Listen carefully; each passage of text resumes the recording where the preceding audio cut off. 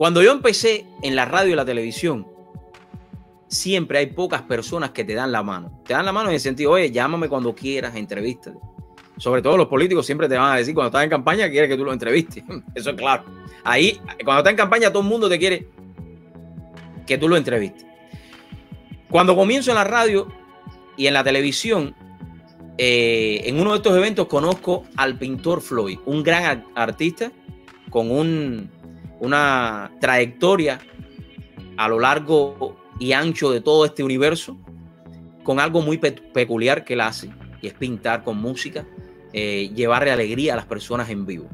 Y sin más, quiero darle la bienvenida porque quiero presentarle y compartir. ¿Estás dormido, Floyd? Floyd, ¿te dormiste ahí? Vi que me estaba escuchando atentamente, te estaba escuchando porque es interesante lo que tú estás hablando. Y tengo mis opiniones sobre eso, así que no me importaría pues, hablar de eso tampoco. Así que, pero gracias por la presentación. Mira, dale, le vamos a dar de eso. Casualmente ayer estaba viendo yo el programa que hice Sábado Contigo, lo estaba mirando ayer en YouTube, yo lo tengo en mi canal. ¿Te acuerdas de eso? Sábado sí, Contigo, además, Floyd. Mira, pero tengo que decirte y corregirte. Yo te regalé un cuadro que vale ahora mismo $5,000 que nunca lo he visto puesto en tu casa. El cuadro que pinté. Oye, además, lo tengo aquí y te lo voy a enseñar después. No lo he marcado.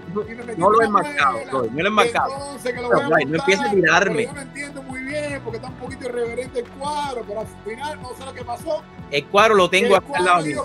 Cuando aquello valía $200, le vale $5,000 mañana. Oye, yo lo estoy esperando a que él llegue a los 10,000 para enmarcarlo. No, pero eso no tiene sentido. Hay una pila de gente que está marcando por ahí cosas que ya están mandaditas.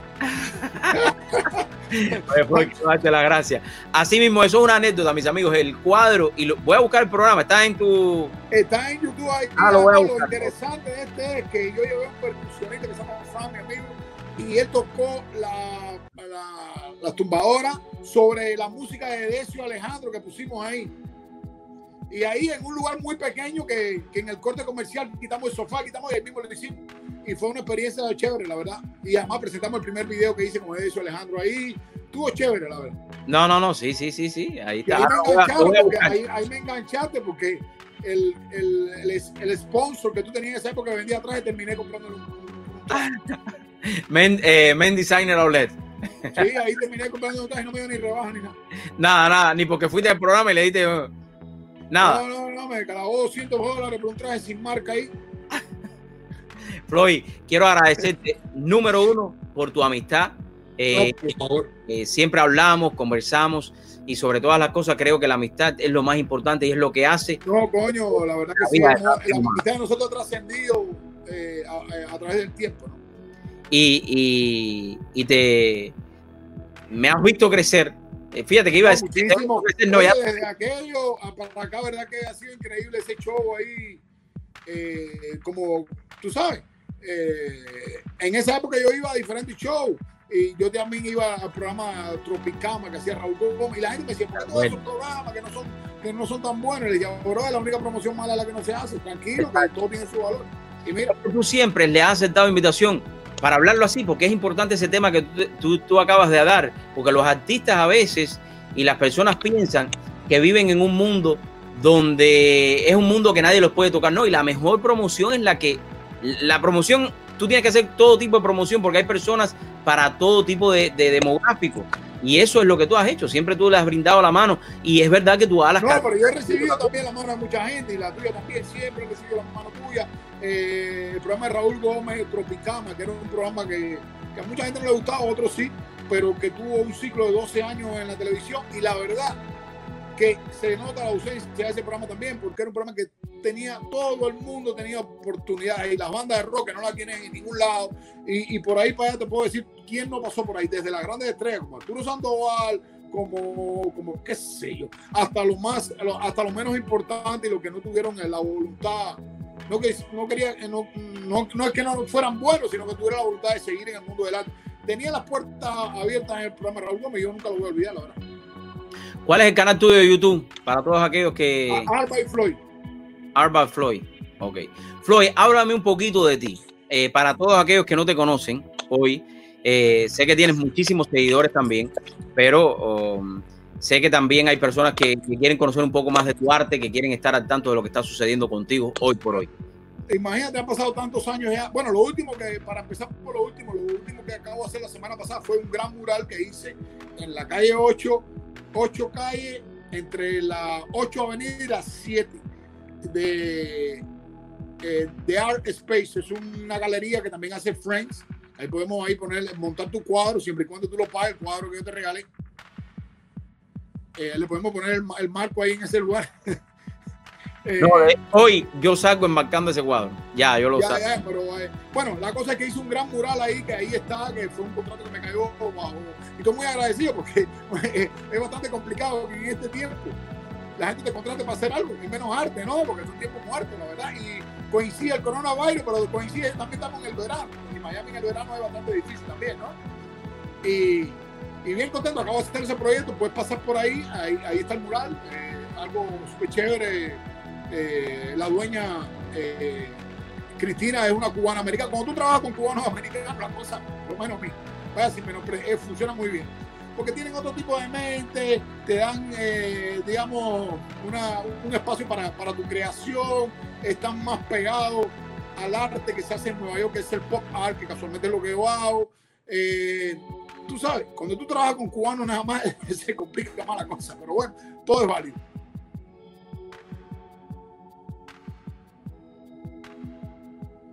Oye, no te oigo. Háblame un poquito de tu carrera. ¿Cuándo tú comenzaste? Es que se me olvida encender a veces el micrófono. No. Bueno, imagínate, yo llegué aquí a Miami en 1999 y ahí empecé a estudiar inmediatamente, bajado del avión, empecé a estudiar teatro, estudié 5 años teatro, y mientras estudiaba teatro empecé a pintar, porque es una cosa que yo traía desde niño, que habíamos abandonado en Cuba. Y bueno, por cosas de la vida empezó a hacer algunos programas de televisión, no como pintor, sino como actor, algunos pequeños personajes en telenovelas, en algunas cosas. Tenía una representante que me buscaba trabajo. Logré hacer un cortometraje en Nueva York con una actriz que se hizo muy famosa en las telenovelas, que se llama Blanca Soto. Cuando aquella no era famosa, después fue una cosa espectacular. Ella brilló, y su primer cortometraje, yo fui contratado para participar con ella en el cortometraje, un cortometraje que se puso y cogió premios en festivales internacionales de cine. Era un cortometraje en inglés, pero mi personaje era un tipo de asesino que hablaba en español. Y bueno, estuvo bien, ¿no? Estuve ahí, conocí Nueva York, y después, pues, por problemas con esta misma señora que me representaba a nivel de actuación, abandoné la actuación y empecé a hacer esta cosa de pintar en vivo y todo esto. Al principio, pues nadie me quería, y que yo era un ridículo, que era un payaso, pero todo estaba muy bien, pero las puertas se me empezaron a abrir. A ver, pero ¿cómo tú te sentías, Floyd? Porque ese tema yo lo toqué ayer, ¿no? Que casi siempre los que más nos conocen a nosotros son los primeros que nos dicen que esto es una ridiculez, que no lo puedes hacer bien, que no lo vas a hacer. No eran los que más me conocían, sino a la gente prácticamente que yo le pedía favores. Bueno, déjame ir a tu programa de televisión y esto y no. Y la verdad me decían. Y entonces muchos también que me criticaron, muchos me mandaban mensajes privados, eran los pintores cubanos de Miami.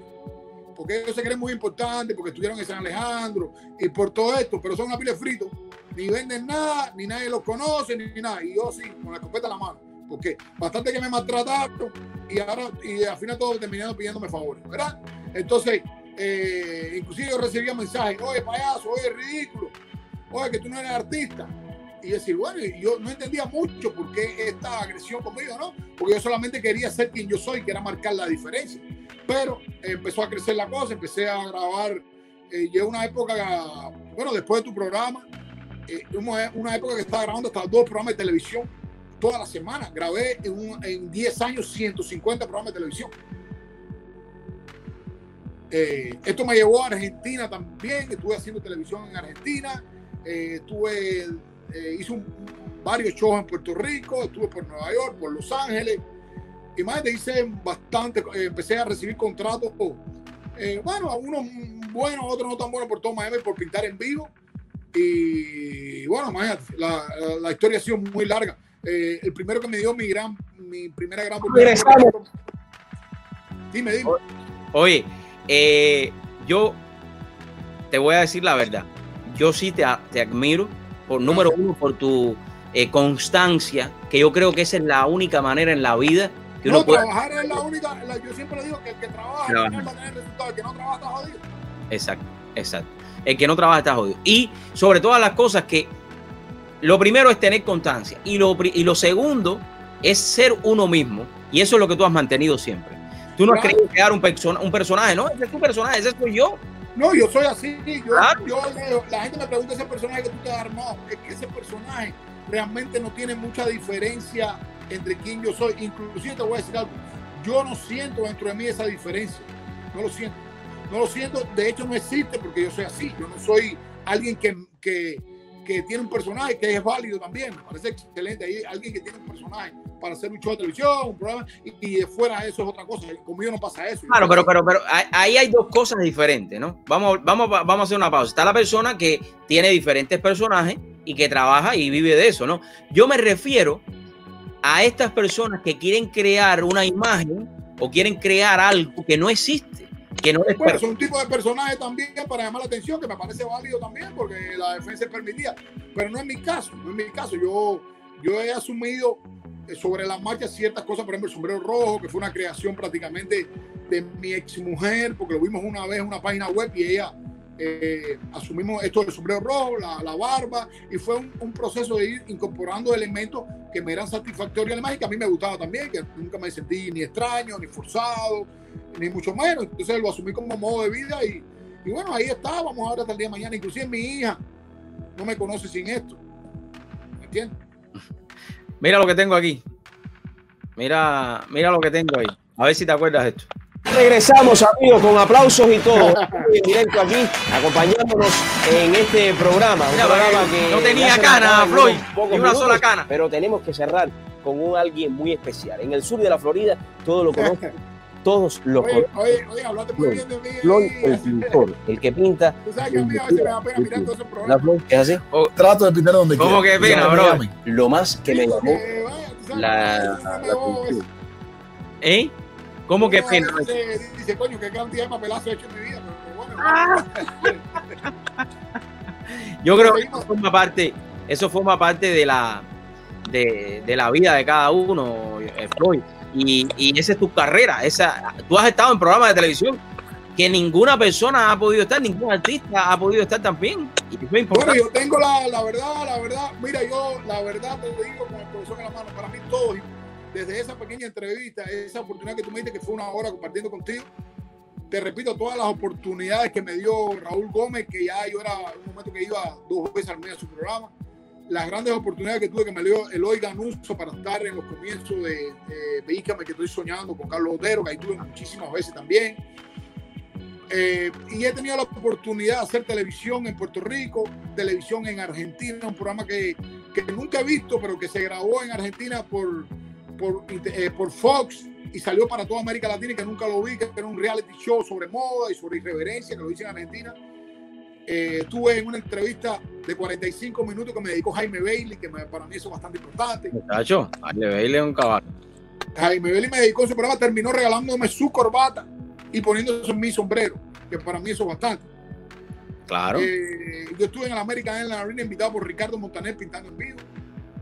Imagínate. Mira, esta parte, Floyd, a ver si te acuerdas de esto. De la música de Ezio Alejandro.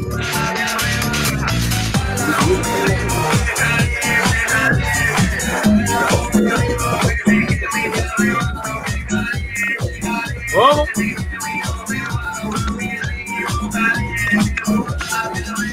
Floyd, ¿cómo te sentiste esa tarde ahí conmigo, Floyd? Cuéntame. No, súper chévere. Lo que pasa es que la verdad era muy incómodo ahí, porque era un lugar pequeño. Era chiquitico. Inclusive era más pequeño de lo que se ve ahí. Oye, y yo lo que tenía miedo que tú me ensuciaras que me pintaras con la pintura. Bueno, esa era la idea. Lo que pasa es que te me escondiste. Ese traje era nuevo, no me voy a ensuciar. Sí, te lo daba tu sponsor. Oye, Floyd, para todos aquellos, en lo que está corriendo aquí la primera entrevista que le hice a Floyd, mis amigos, ahí está, con la música de Ezio Alejandro, que después también tuve la oportunidad de conocer personalmente al maestro Ezio Alejandro a través tuyo, lo entrevistamos. Creo que recordar es volver a vivir, ¿no? Floyd, para todos aquellos jóvenes que están comenzando en todo este mundo del arte y que a veces tienen miedo a enfrentarse a esta industria que en muchos momentos los quiere opacar. Y es una realidad. Aquí vivimos realmente, y hoy por hoy yo creo que eso ha ido cambiando un poquito más por la tecnología, ¿no? Pero todavía se siente ese miedo cuando tú tienes una idea de echar para adelante. ¿Qué le puedes decir a él? Bueno, la cosa es la siguiente. Yo creo que ahora tenemos todo en la mano. El que no aproveche todas las armas. Ahora todo el mundo es actor, todo el mundo es un periodista. Mira, hasta de Cuba crecen muchachos que son que hacen cosas maravillosas. Yo me quedo frío como hay gente que maneja la tecnología de Cuba, inclusive tienen sponsors y todo viviendo en Cuba y ganan dinero de eso. Yo creo que tenemos todo en la mano, solamente en la insistencia. Lo que pasa es que también ahora la competencia es más brutal porque todo el mundo está en las redes sociales. Pero yo creo que todo lo tenemos en la mano y es el momento de cualquier cosa en las redes sociales, cualquier cosa puede suceder y hay que seguir intentando. Yo todavía al día de hoy no dejo de intentar ni un segundo de mi vida porque yo no he cumplido ni de la mitad de lo que yo quiero. He logrado muchas cosas a nivel personal, a nivel económico, a nivel la economía va y viene porque el mundo del artista no es nada estable, pero yo todos los días de mi vida le pongo a mi carrera un granito de arena. De hecho, lo estoy haciendo ahora contigo. Tú me llamaste hace 10 minutos para que estuviera aquí contigo. Yo estoy ready. Siempre estoy ready. Floyd, o sea, no tener miedo. No tener miedo y utilizar las armas que tenemos. Claro. Utilizar las armas que tenemos. Pero mira, no solamente podemos hablar de arte, podemos hablar de lo que tú quieras. Podemos meternos en temas de política. No, voy para allá. Ya yo tengo a nuestro entrenador de los jueves, que está por aquí, George. Estaremos con él en apenas unos cuantos minutos. Podemos hablar de lo que tú quieras. Están sucediendo cosas en Miami. ¿Qué está sucediendo en Miami? A ver, ahí, vamos a hablar, porque tú también eres una figura un poco controversial. Por lo mismo, porque eres tú, porque das tu opinión, lo que tú piensas, y al que no le gusta un problema de ello, que era lo que yo hablaba al principio. Pero siempre te has caracterizado por la objetividad. Esto es lo que yo pienso, y creo que es así. ¿Cómo tú? Claro, yo creo que uno también va dándose cuenta sobre la marcha de muchas cosas que quizás uno no pensaba que no son tan ciertas como uno, porque la verdad no es absoluta. Cada uno tiene su verdad, pero tampoco eso es tan real. Uno va cambiando y yo creo que estamos viviendo un momento donde tú te das cuenta de muchas cosas. Por ejemplo, ahora mismo en Miami hay una serie de youtubers que están todos están haciendo cosas increíbles, pero también tenemos la mano de otra gente que no son youtubers, que se han metido aquí y están ensuciando la imagen del exilio. Yo creo que ha pasado una cosa súper interesante y yo estoy feliz. Si tú ves el exilio hace 5 o 7 años atrás, todo el mundo acusaba que el exilio que no iba a triunfar porque estamos llenos de personas mayores que ya no tenían fuerza, que eran arcaicos y caducos, pero todo eso ha dado un vuelco tremendo. Yo he ido a reuniones de gente que apoya la libertad de Cuba, que la mayoría no pasan de los 40 años y además muchos no han ido ni a Cuba, no conocen Cuba, están ahí y eso la verdad me llena de alegría porque ha habido una renovación de toda la gente que quiere la libertad de Cuba, que es increíble, increíble. Y yo no soy el que más metido está, pero estoy ahí siempre. Siempre estoy ahí y tengo una opinión bastante crítica y yo tengo que confesar algo. Yo antes era un poquito más a los demócratas, pero yo creo que el Partido Demócrata ha sido penetrado descaradamente y se ha dejado utilizar por la izquierda, principalmente latinoamericana, que le ha quitado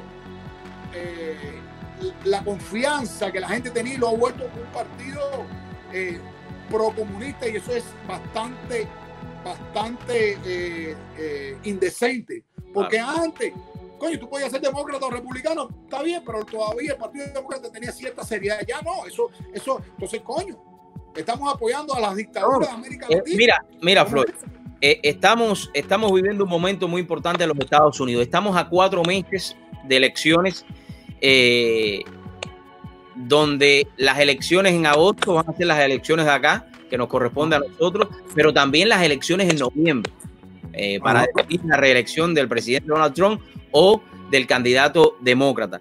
Pero es importante, algo que tú decías, ¿no? Lo que se está viviendo hoy por hoy es que muchos quieren borrar la historia de los Estados Unidos de alguna manera. Quieren cambiar la manera en que nosotros vivimos. Quieren traer lo mismo que muchos vivimos en nuestros países, que migramos hacia esta gran nación. Y eso no lo podemos permitir. Mira, protestar está muy bien. Yo te voy a decir una cosa. Yo siempre pensé que algún momento con esto de la agresión, porque este país, indudablemente, por una razón que no conozco, tiene la estadística más grande de los policías matando, muertes en manos de la policía.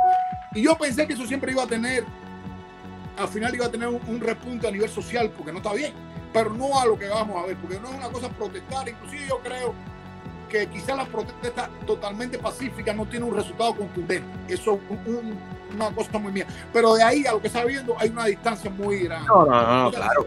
Mira. Hay una distancia muy grande porque la izquierda metía. Entonces es una amalgama de personas que tú no sabes. La izquierda metía. Los que realmente quieren la justicia. Los que están en contra. Esta organización de los Black Mar, por un lado, que se declaran marxistas. Entonces es una amalgama de cosas. Y al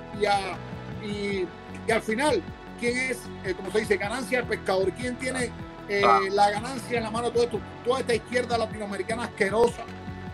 Que yo estuve en Cuba en diciembre. Y ahí la gente te habla horrores de Donald Trump. Y yo, vamos a suponer que yo tenga una posición imparcial. Yo digo, bueno, ¿y por qué Donald Trump? Donald Trump lleva 4 años en el poder. ¿Por qué tú criticas tan duramente a Donald Trump y tú no criticas a tu presidente o a tu gobierno que lleva 60 años en el poder? Claro. Me pregunta.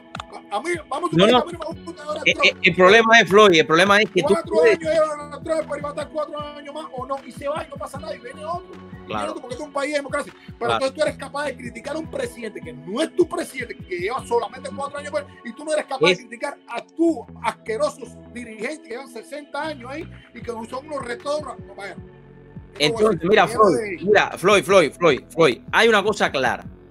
Tú puedes ser republicano y tienes que estar de acuerdo con todo lo que diga el presidente Donald Trump. Sí, claro que sí. Porque de eso se trata, vivir en un país de libertad, en el cual tú puedes estar de acuerdo con él en algunas cosas, en otras no. Y seguro, si no te conviene su posición, tú votas en las elecciones, pero con respeto y con decencia. Sabemos bien, oye, y no es por justificarlo, ¿no?, que ser policía en los Estados Unidos o en cualquier parte del mundo es uno de los trabajos más difíciles que hay. Estoy de acuerdo. Vamos a partir de ese tema. Mira. Muchas veces exacto, se le va la mano. Porque pero algunos no tienen la preparación adecuada, porque algunos cuando se ponen un uniforme se le crece la autoestima, pero eso pasa en cualquier país del mundo también. También. Ahora, vamos a poner de un casito bien fresquecito, que ya la prensa está haciendo eco de él, que es horrible. Policía blanco le da a una afroamericana en el aeropuerto internacional de Miami ayer. Ojo, fíjate los titulares, ¿no? Es verdad que el policía no se tenía que haber proyectado de la manera que se proyectó. Pero mi pregunta para ti y para todos los que están viendo: ¿cómo ustedes se sentirían si una persona, no vamos a hablar de lo que sucedió, voy a hablar antes de lo que sucedió después? Una persona viene y te empieza a gritar en tu cara y te empieza a decir 25.780 millones de cosas. ¿Cuál sería tu reacción como persona? Bueno, la cosa es que yo creo que esta gente que ahora se ven protegidos por todo lo que está pasando, la autoestima también, vuelvo a tomar la palabra de les ha subido, y entonces se ven con el derecho de gritarle la autoridad. Y simple como eso. O sea, que ellos a veces cometen injusticia, bueno, está bien. Pero en este caso, de no ponerte ahí, porque la policía en cualquier país del mundo son represivos y están hechos para eso. No. Que no se le vaya la mano es otra cosa. Pero, ahora, Floyd, la señora estaba protestando porque no la dejaban subir al avión porque ya estaba tarde. ¿Quién la mandó a llegar tarde? Entonces, yo que estoy aquí, Dariel Fernández, me han parado muchísimas veces la policía. Y yo pongo mis manos y me quedo quieto. Claro. Yo no tengo que poner mala cara, no te voy a dar el ID porque no te pertenece el ID, porque no quiero darte el ID, porque no te quiero dar la licencia, porque me da la gana, no tengo pistola, no te la voy a dar, no te voy a... No, eso no es así. Si a ti la policía... No, claro. Pero ahora vamos a volver al tema de Miami. ¿Cómo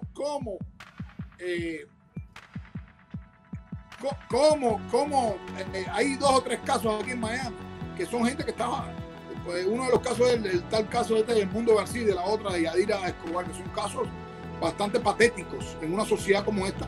Y no es porque están en contra de Trump ni porque estén a favor, sino porque por todo su discurso, me parece un discurso bastante banal, bastante manejable, en el caso del Mundo me parece que es un tipo desfasado totalmente, me parece un tipo sucio, un tipo moralmente está fuera de todo.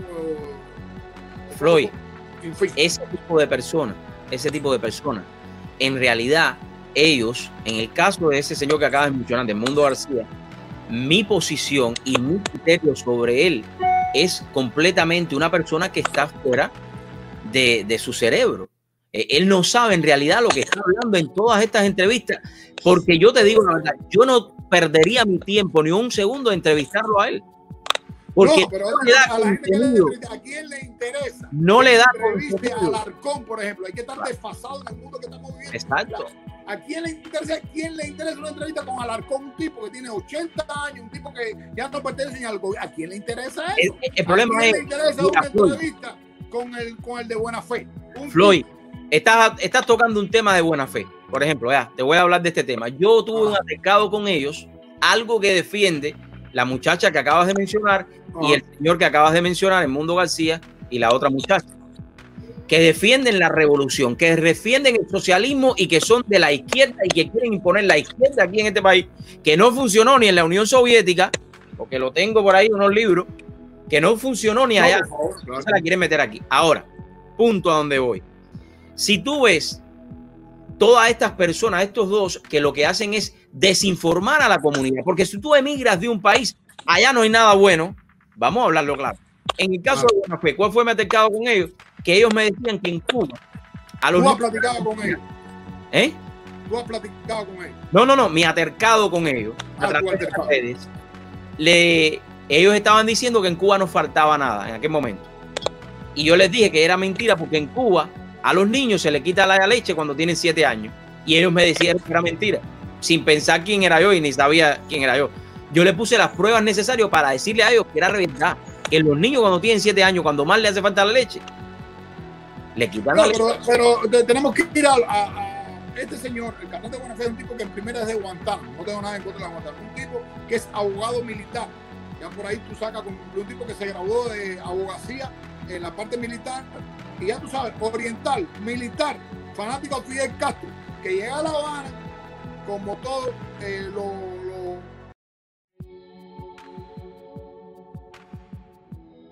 A ver, hemos perdido un poquito de conexión. Ya estamos en breve con George. George, no te me canses, que estamos tocando este temita aquí.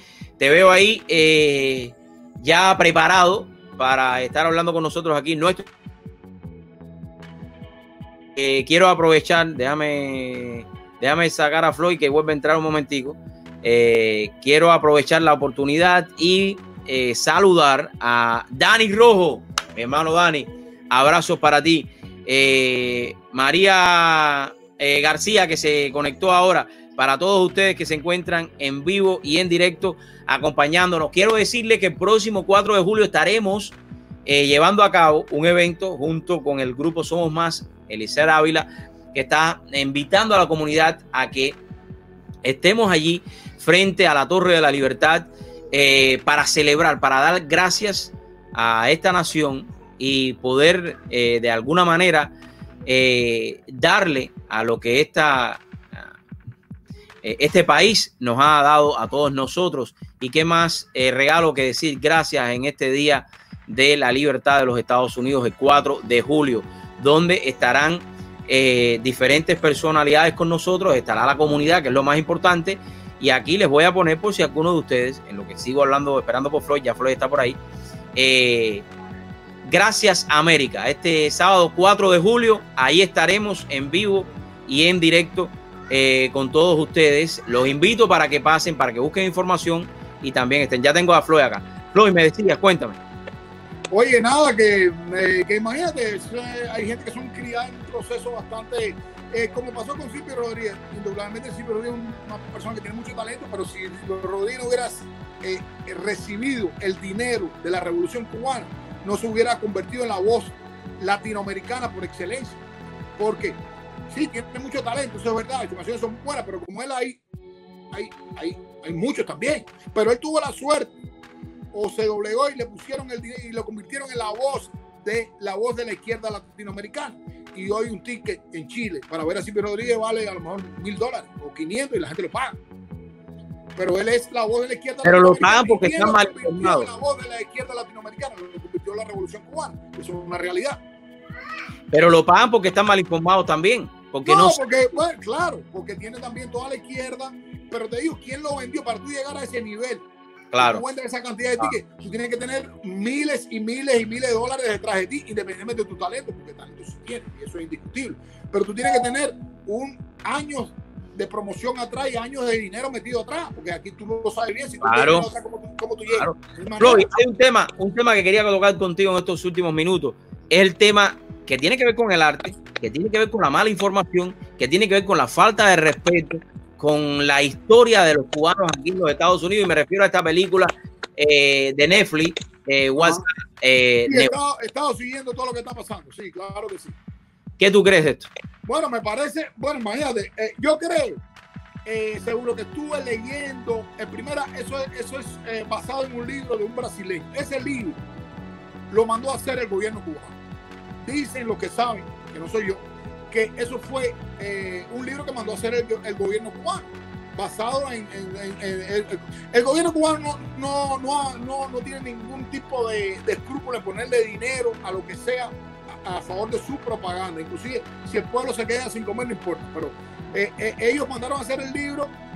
No sé si pagaron la película o no, pero la película tomaron toda la referencia para hacer la película, aparte del libro, fue tomada en Cuba. No le preguntaron a la gente nada aquí.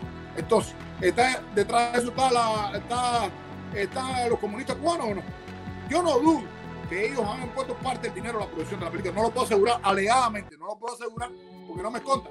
Pero una película que costó casi más de 40 millones de dólares, sabemos que Penélope Cruz hay que pagarle, y pagarle muy bien, a Jael García igual. Pero ven acá, voy al punto ese, Floyd, voy al punto ese. Yo sé que tú eres una gente ocupada, ¿no? Y ya tengo a mi invitado ahí. Dale. Pero bueno, para que la gente se quede con nosotros, George, que hoy sí vamos a hacer ejercicio, vamos a estar hablando de un tema muy importante para las mujeres.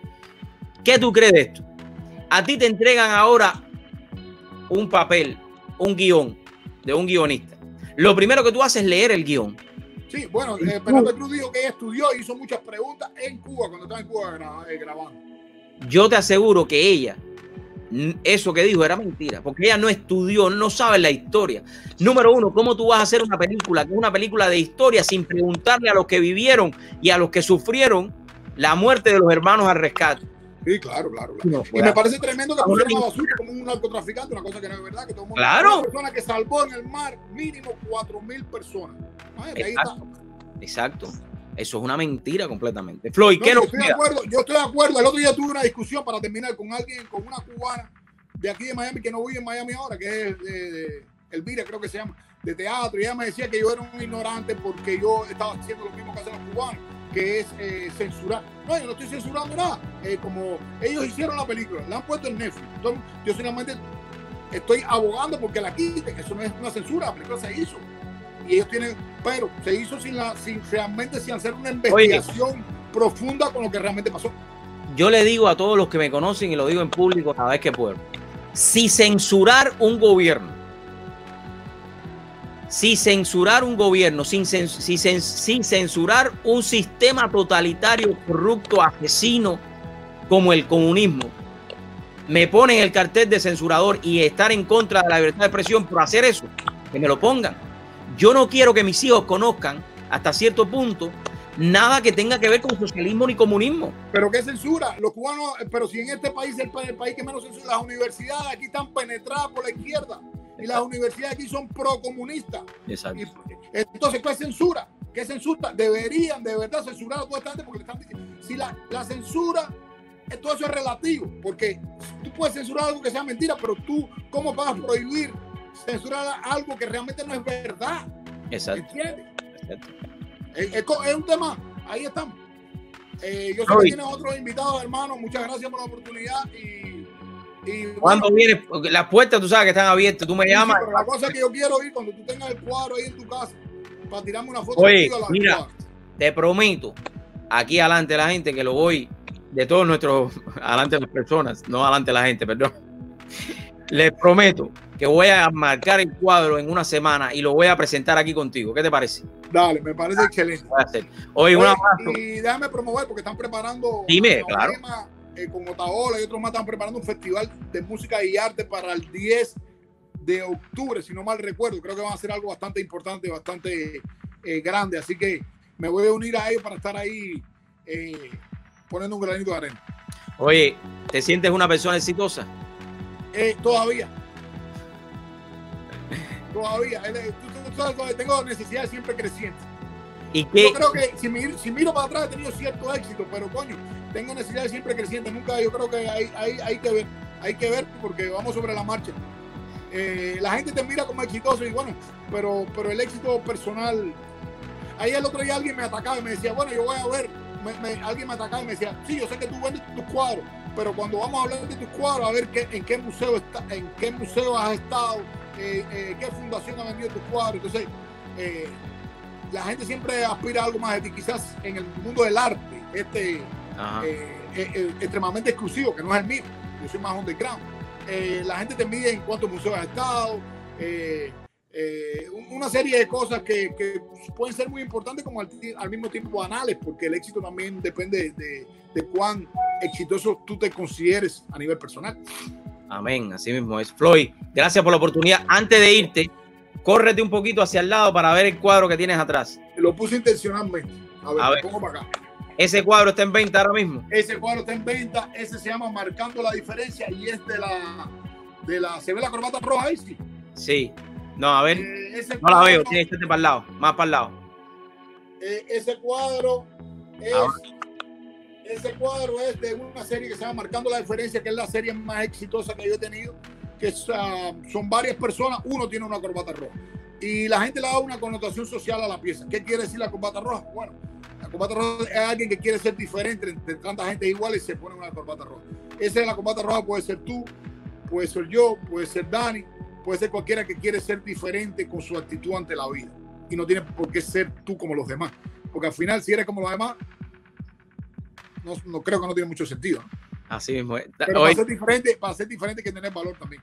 Amén, así mismo es. Floyd, gracias por tu amistad, que Dios te bendiga. Hermano, bendiciones, nos vemos pronto. ¿Y cómo es el eslogan tuyo? Hay que tener mucho cuidado porque cualquier esquina se puede manchar de ahí. Floyd. Oye, voy a anunciar aquí en Premisa Contigo que próximamente voy a estar haciendo un programa también por internet que se llama Floyd Marcando la Diferencia. Voy a tener invitados, es un poquito más irreverente, creo que voy a tener músicos también. ¿Me vas a invitar a mí? ¿Me vas a invitar? ¿Me vas a invitar? Claro, por favor, ahí vamos ahí, voy a invitar Oye, me enteré que Dani tiene novio. Ah, sí. Vaya, ya. No pasa nada. Que Dani viene en estos días para acá, siempre te gusta buscarle la boca. Él tiene novio en Nueva York, pero no pasa nada porque él es open mind.